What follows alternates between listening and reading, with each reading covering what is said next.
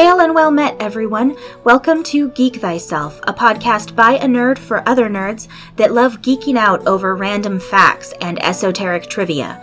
My name is Heather, and I'll be your host as we journey into the wondrous land of information. Hi, everyone, and welcome to this week's episode of Geek Thyself. So this week, if you couldn't tell from the title of the episode already, I'm going to be talking about William Wallace. For most people like myself who grew up as children of the 90s, because I was born in 85, we remember Braveheart. Huge movie at the time, you know, William Wallace, and he's being played by Mel Gibson, and you can take our lives, but you'll never take our freedom, all of that business. It was a big movie when it came out.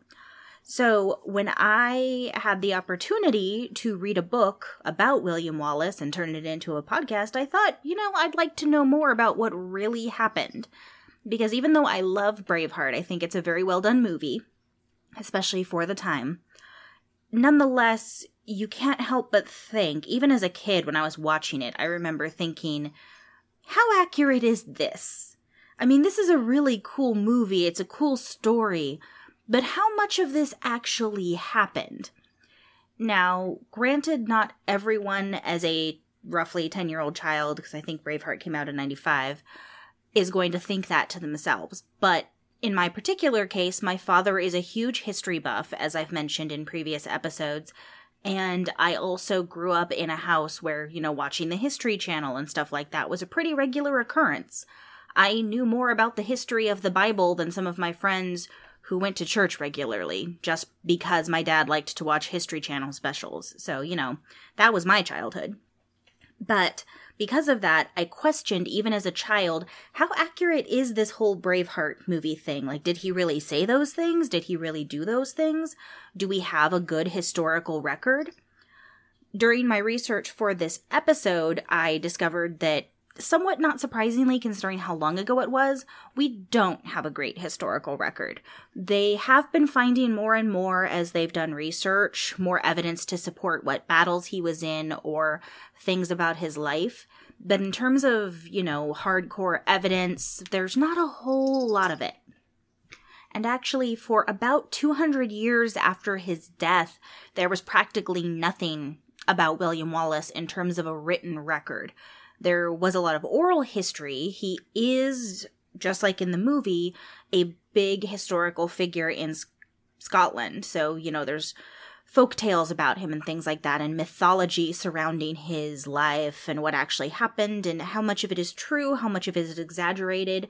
That's a little hard to tell because we don't have good written records from back in the 1200s and early 1300s.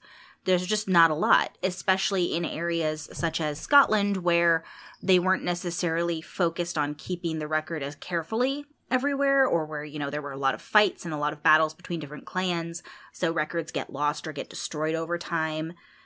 Things like that. We do know that William Wallace was born in Scotland, big surprise, in Paisley, in roughly 1270, give or take. Somewhere in the 1270s is when he was born. Given what historical knowledge we have of him, we've been able to determine that much at least. He was born to a noble family, but it was a somewhat minor noble family. So he wasn't, in really high standing. His family didn't have tons of land, but they probably had a little bit. And, they were probably given deference by some of the people without any nobility at all in their family line, but he wasn't super, super important. And we do know also that his uncle, who was a priest, did make sure that he learned Latin and French. So that part of the Braveheart movie, at least, is accurate. He was taken in by his uncle after his father was killed. And his father was killed by British soldiers. Or, by English soldiers, I should say, because Scotland is technically part of Great Britain, which British could cover the entire Isle. So it's very important to remember that this is England specifically that Scotland was going up against, not the rest of the British Isles, except where the English had conscripted soldiers from some of them. We also don't know a lot about his military experience prior to the Scottish Wars for Independence. We know he had some from somewhere, but exactly where it came from is, at least at the moment, lost to history. In roughly 1291 is when his father was killed, and from there, we also start to see the Scottish nobility sort of falling apart to a certain degree. Not because of his father, but because in 1286, specifically March 19th, 1286, the King of Scotland died. Alexander III was known for being a somewhat weak king. He wasn't a particularly strong leader, but he nonetheless was a leader that the country could be united behind, and he died on his way to go meet up with his new wife. He was an older gentleman, and she was a lot younger. Well, he fell off his horse and ended up passing away, and then on top of that, a lot of his family, so his children and any other heirs in his family, had mostly died off. So his wife was then left behind to try to produce the heir. She was pregnant when he died, but her baby, it's a little unclear, but she either miscarried or the baby was stillborn. Not 100% on that one historically, but either way, there was no heir produced by her. So at that point, they were like, okay, well, we have no one else. We're going to put his granddaughter on the throne. She was 3. Margaret was 3 years old and found herself the Queen of Scotland. But unfortunately, she also died just a few years later in 1290 from an illness.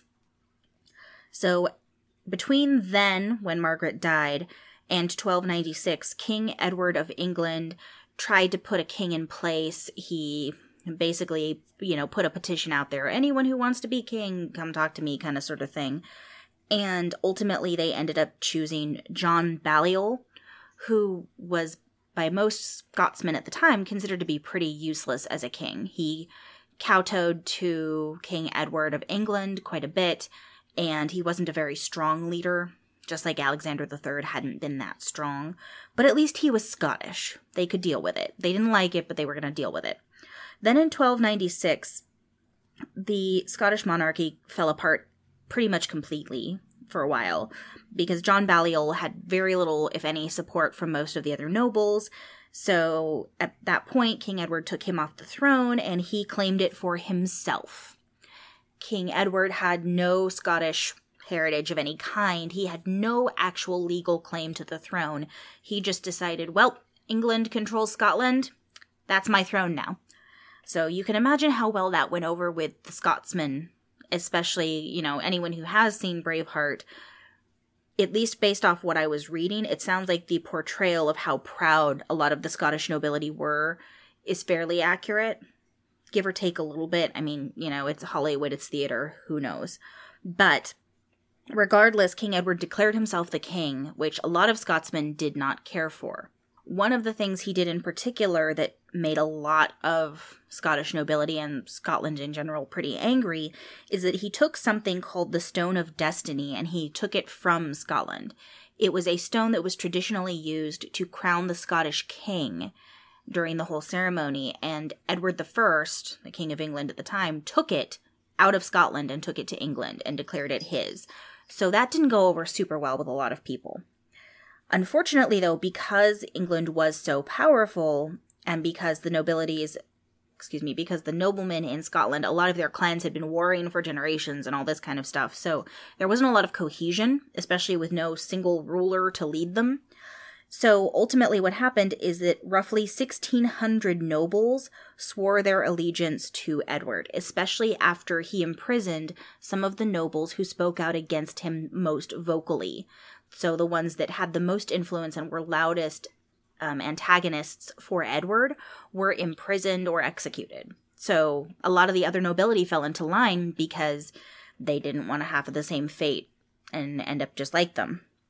There was something called the Ragman's Roll, which a lot of the nobility signed, swearing their allegiance to Edward.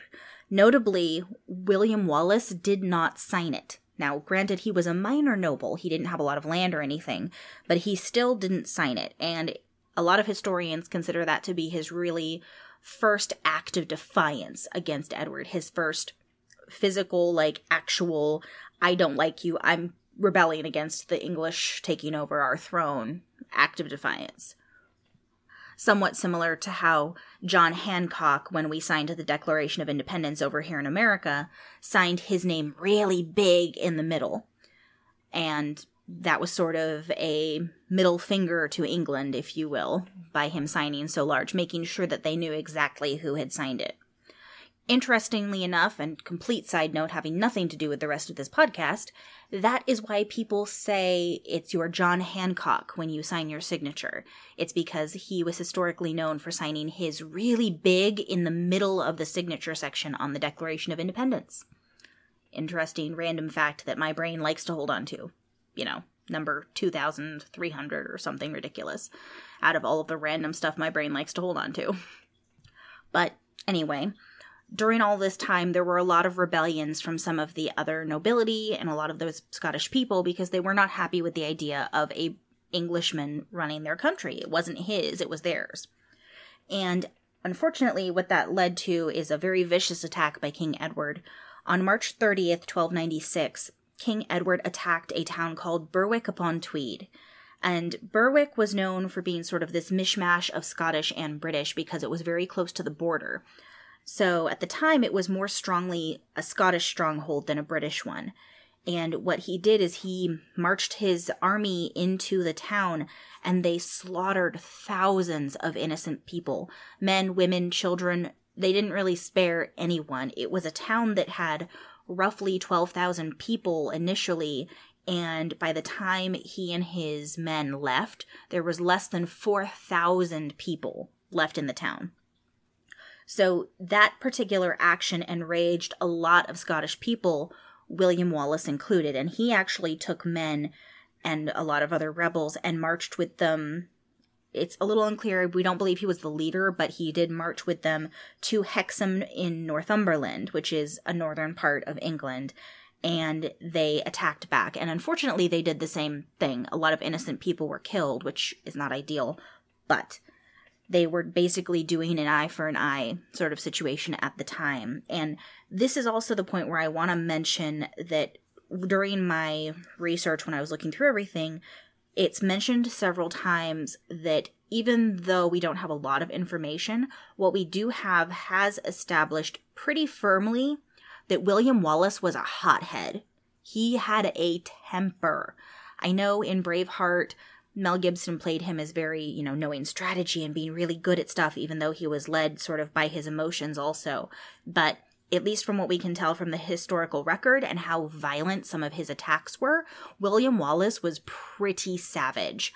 He would leave bloodbaths behind in towns he fought through with his men, even though they didn't necessarily need to kill as many people as they did. Like, maybe they could have taken prisoners and they would just kill the English soldiers instead.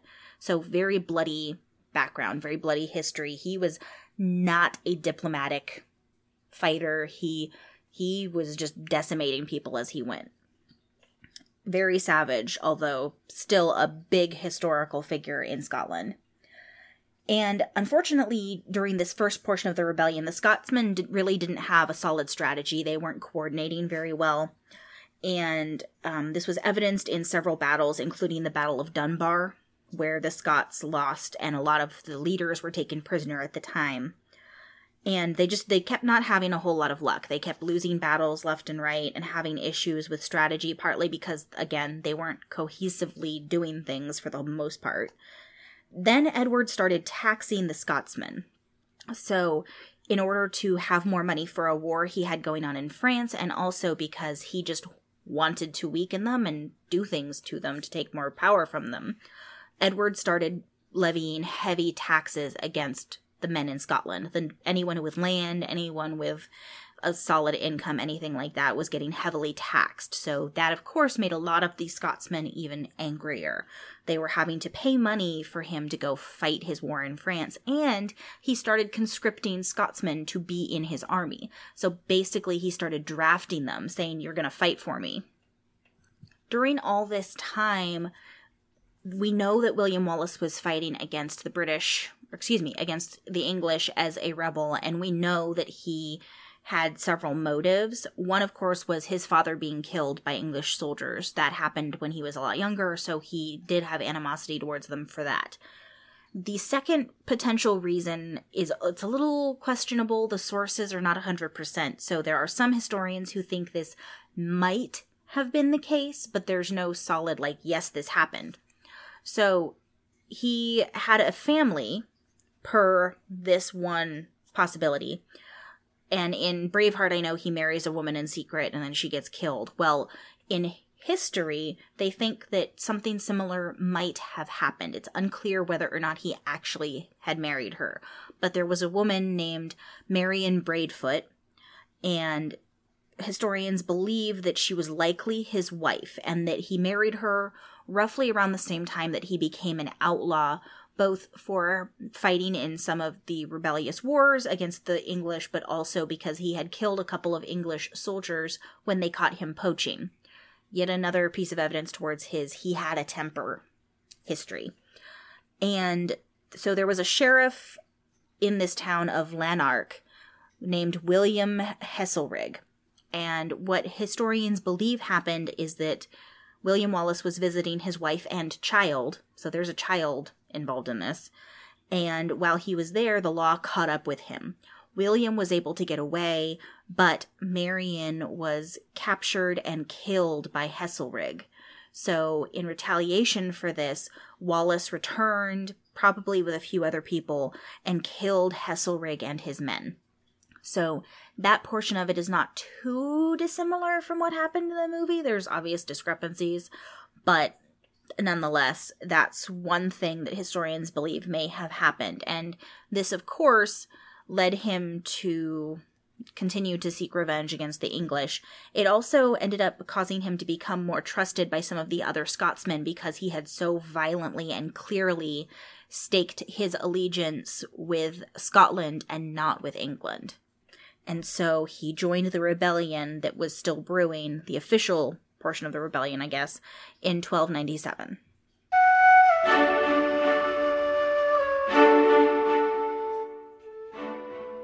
Okay, everyone, so for this week's mid-session break, I'm just going to talk about World Anvil.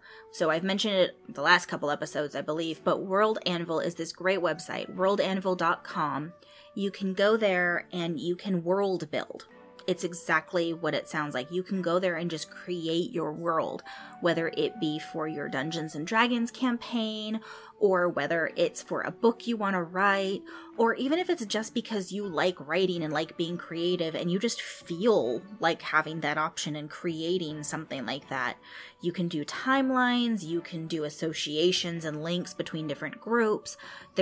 You can do maps. They just added a new map feature. They upgraded it. It's really awesome.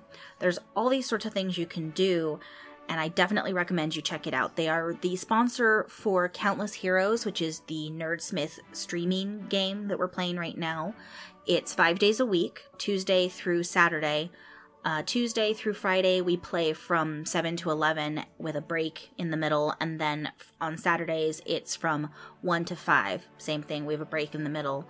And you have access to those on YouTube also if you go to the Nerdsmith YouTube page.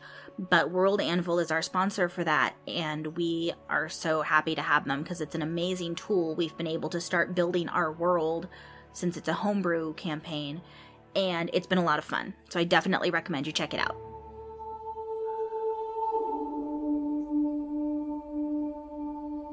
So after killing Heselrigg and his men, who had, again, historically, we believe, killed William Wallace's wife, he joined up with the rebellion, and from there, the rebellion was able to reclaim a few different cities, and throughout the course of this, Wallace was given a knighthood, so he was Sir William Wallace. It's really hard to say his name, by the way, without trying to put like a Scottish brogue on his name. Sir William Wallace. It feels like you should be saying it like that. It's an awesome name, honestly. But the rebellion had lost a lot of support with a bunch of the nobles, partly because a lot of the nobles were really tired of fighting. They were losing land, they were losing money, both to taxes and to the fighting, and a lot of them just felt like giving up and giving in to Edward because it was so much work and they were tired of the fight. They'd been fighting at this point pretty much since the king had died. So it had been, almost 10 years that they'd been trying to deal with all of this or more, and they were just done. Well, they also lost Andrew Moray, who was one of the co-leaders with William Wallace at one point. He died from some wounds from one of the battles they were in, and so they'd lost their leader. A lot of the nobles were losing faith in the whole process, and that wasn't helping either. One thing that did happen after Andrew Moray died is that their decisive battle that he and William Wallace had fought at Stirling Castle, all the success from that basically fell on Wallace's shoulders because Andrew Moray had passed away. So what happened is that in December of 1297, December 7th of 1297 specifically, they attacked Stirling Castle. Their two forces had come together. Wallace's rebellion group, as well as Moray's, had formed one, and the two of them were leading everything together. Well, Stirling Castle was a pivotal location because it's located, or was located, between England and Scotland. So it was a castle that had a really good tactical position, and whoever held control of it really had a big sort of one-up. They had an advantage over the other because it gave them a good staging point to go into the other country and keep fighting and things like that, or supply lines. So they attacked it, and luckily for them, the Earl of Surrey, who was the one running the castle at the time, greatly underestimated their abilities. He and a man named Hugh de Cressington both felt like the Scotsmen didn't have a chance. The English forces were so much better. There's no way the Scotsmen could win. So they sent soldiers home, and then they employed really poor tactics by making their soldiers funnel across a bridge. At least this is what little historical information we have says. The English made their soldiers march across a bridge. So William Wallace and Andrew Moray just had their men stand at the other end of the bridge and pick the soldiers off as they were getting bottlenecked on the bridge. And ultimately, Wallace and Moray were able to take the castle, which was a huge win for Scotland. They did ultimately lose Moray a few weeks later from his wounds, unfortunately. Another thing that was a big win for Scotland was the fact that Hugh de Cressington, who was at the castle with the Earl of Surrey, was one of the big tax collectors for King Edward in England. So King Edward lost one of his main tax collectors in the area, and the Scotsmen had one less tax collector to deal with, which is nice. They did say, and this goes back to William Wallace having a very bloody history, some of the historical records or stories say that they actually meted out their own justice, quote unquote, against Hugh de Cressington, and that what they did is they skinned him and diced him.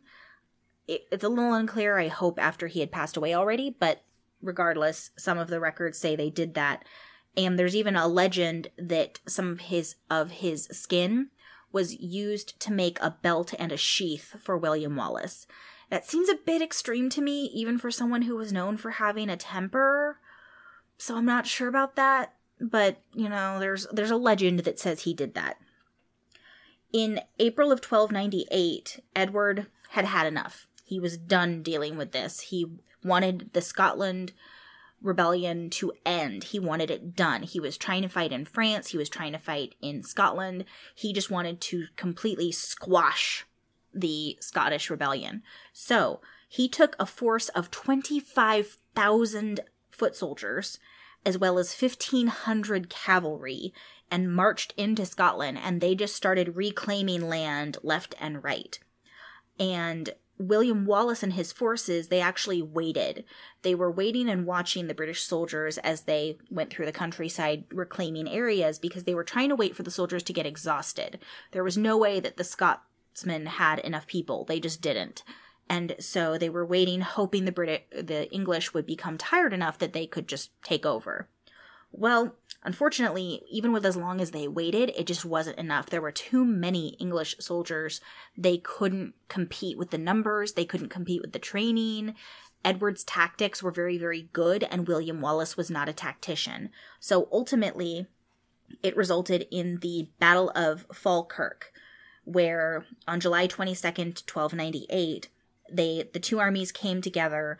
these English greatly outnumbered the Scotsmen by a lot.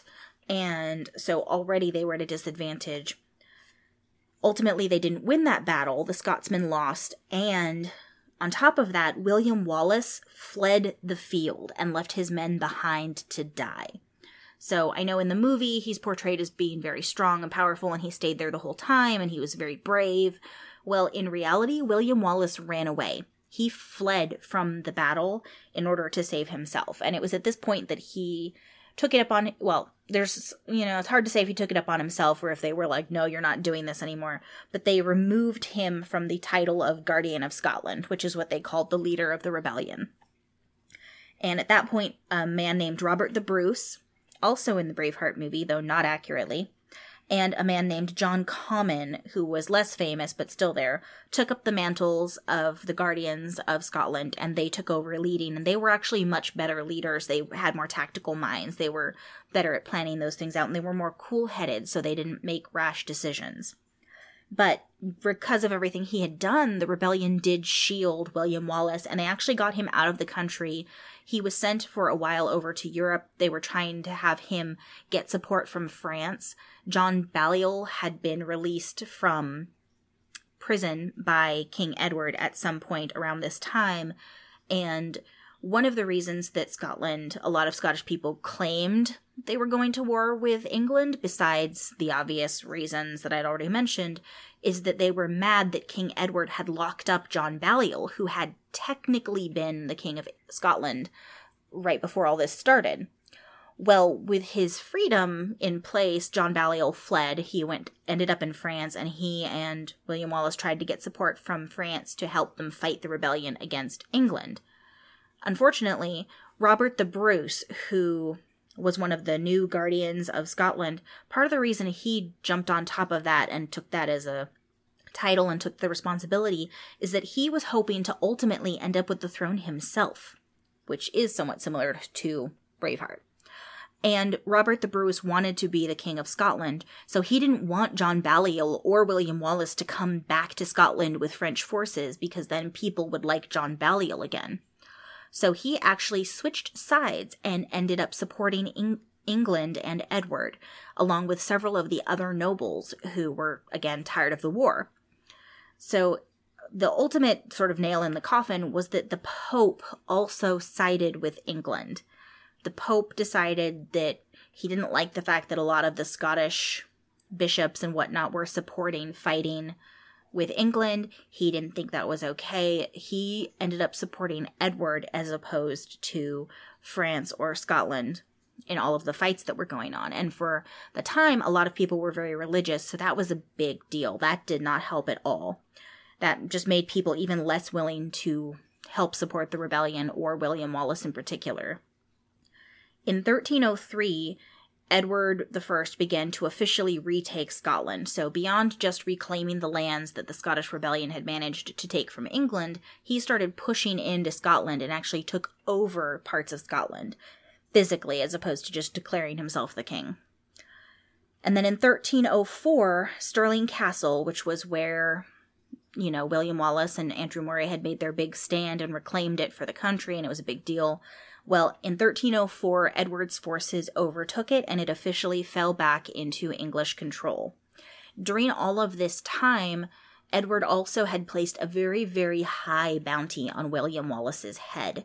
So, between the fact that William Wallace had fled from battle, he also wasn't in the country when all of these things were happening and it was being taken over by England, and the fact that a lot of people were sick of the war and just wanted it over, and Edward was offering a ton of money at the time, what would have been considered a ton of money for William Wallace's head, he didn't have a lot of supporters left. So at this point, he had started coming back to Scotland. He was trying to sneakily kind of work his way around and get more support from people for the rebellion to continue. He had basically decided, even if everyone else isn't going to fight back, I'm going to, because I don't want to give up. I'm not okay with having an English king on the Scottish throne. That's not right. All these sorts of things. Well, August 3rd, 1305, he was tricked by someone that he thought was one of his allies, a man named John Monteith. And basically William Wallace thought that he was going to meet Robert the Bruce and they were going to discuss options for Scotland. So that, again, is somewhat similar to what you see in the Braveheart movie where, I don't feel like this is a spoiler because it's been out for so long, but if you haven't seen Braveheart before, cover your ears for a few seconds. At the part of Braveheart where Robert the Bruce is all happy and he thinks he's going to be meeting with William Wallace, and then his supporters tricked William and it's actually an ambush. Well, to a certain extent that actually happened because William Wallace thought he was meeting with with Robert the Bruce, and in actuality it was an ambush set up by John Monteith, and the English soldiers took him and arrested him and dragged him back to England. Somewhat physically, he was dragged at a few points. He then, in England, again in 1305, had a quote-unquote trial. There really wasn't a trial. Basically, King Edward had decided he was guilty, and that's what was going to happen, but they held a little bit of a trial in Westminster Hall, and he was declared to be a traitor to the crown, even though Edward had no claim to the Scottish crown, as well as just, a whole slew of other crimes against the crown of Scotland is basically what he was being accused of, because Edward still was claiming to be the King of Scotland.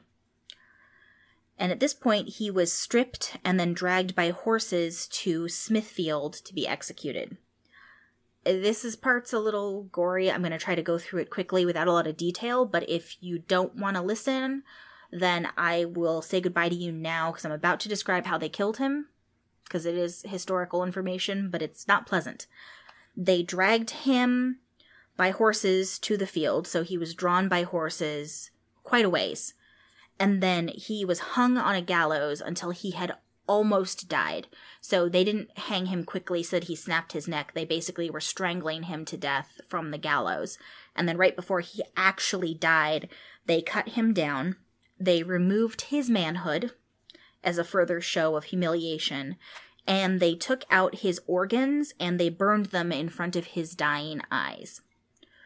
So really, King Edward super, super hated William Wallace and everything he stood for, and he went out of his way to make his death as painful as possible, which is somewhat portrayed in Braveheart. I'm not going to lie, I'm really happy they don't show every little piece of what's happening, because that would be gross. But they did this, and then Edward cut William Wallace into pieces and sent those pieces to castles in Scotland that he had taken over, such as Perth, for example, and he had them put on display in order to show what happens to traitors to the crown, quote-unquote, and all that kind of thing. Basically to scare people into not wanting to fight against Edward again. So, despite the fact that at the time, a lot of Scotsmen were not happy with the fact that he had run from battle and all of that kind of stuff, he basically became a martyr to the cause. So even though it was going to be quite a few years later when the Treaty of Edinburgh would happen in 1328, so 23 years later is when Scotland officially received its independence from England. But during that entire time, even though William Wallace wasn't necessarily the biggest historical figure all over the place, he was still highly regarded by a lot of Scottish people because he never gave up.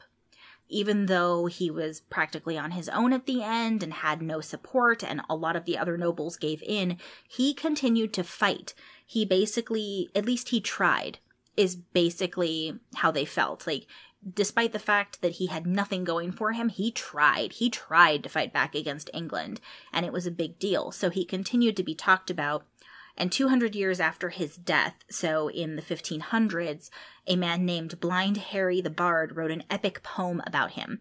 Historians now know that the majority of that poem is not super accurate, it's greatly embellished, but he wrote this big historical epic poem about William Wallace, and that sort of blew him up into more visibility, I guess you could say, amongst people who pay attention to historical warriors and figures.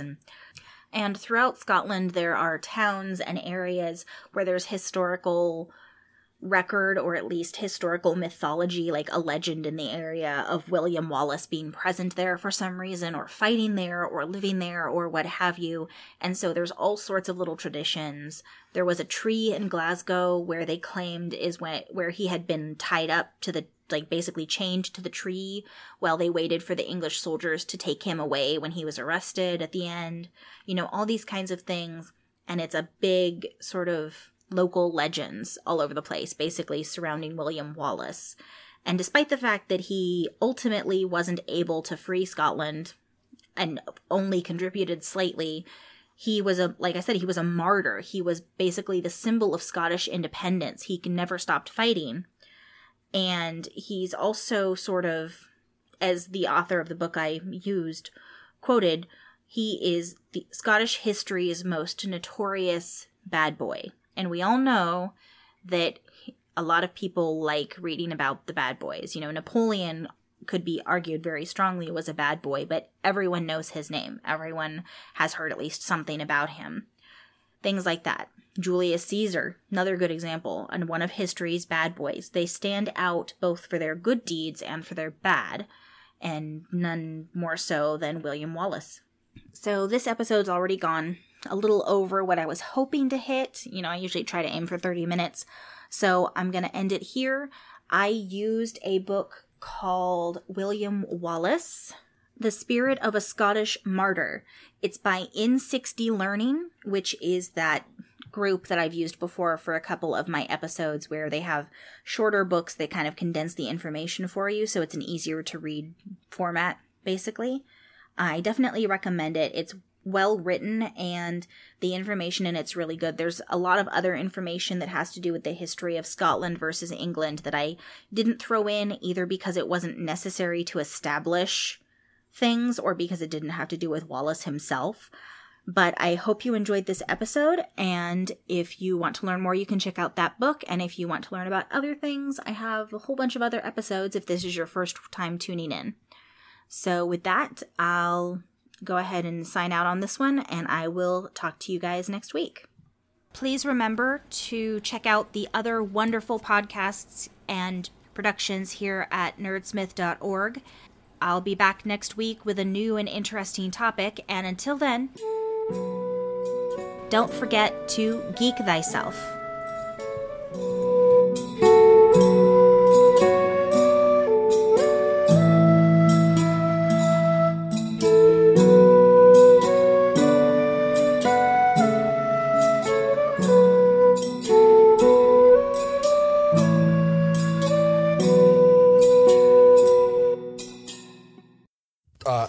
I'm sorry, guys. We got to jump it. I'm sorry.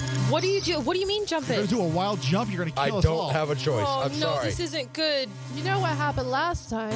We're not. I got to go. Sorry. Hold on. Guys, we're taking fire. Just land us near a hospital. Hold on. Like what you hear? This is a small sample of the action and excitement that await you every Monday on the Chaotic Goodness Podcast. Download us on your favorite podcast app and join us for space opera, action, adventure, and lots of console cleaning. Let the chaos begin. Now we can be found as part of the Nerdsmith Podcast Network. Find us at nerdsmith.org.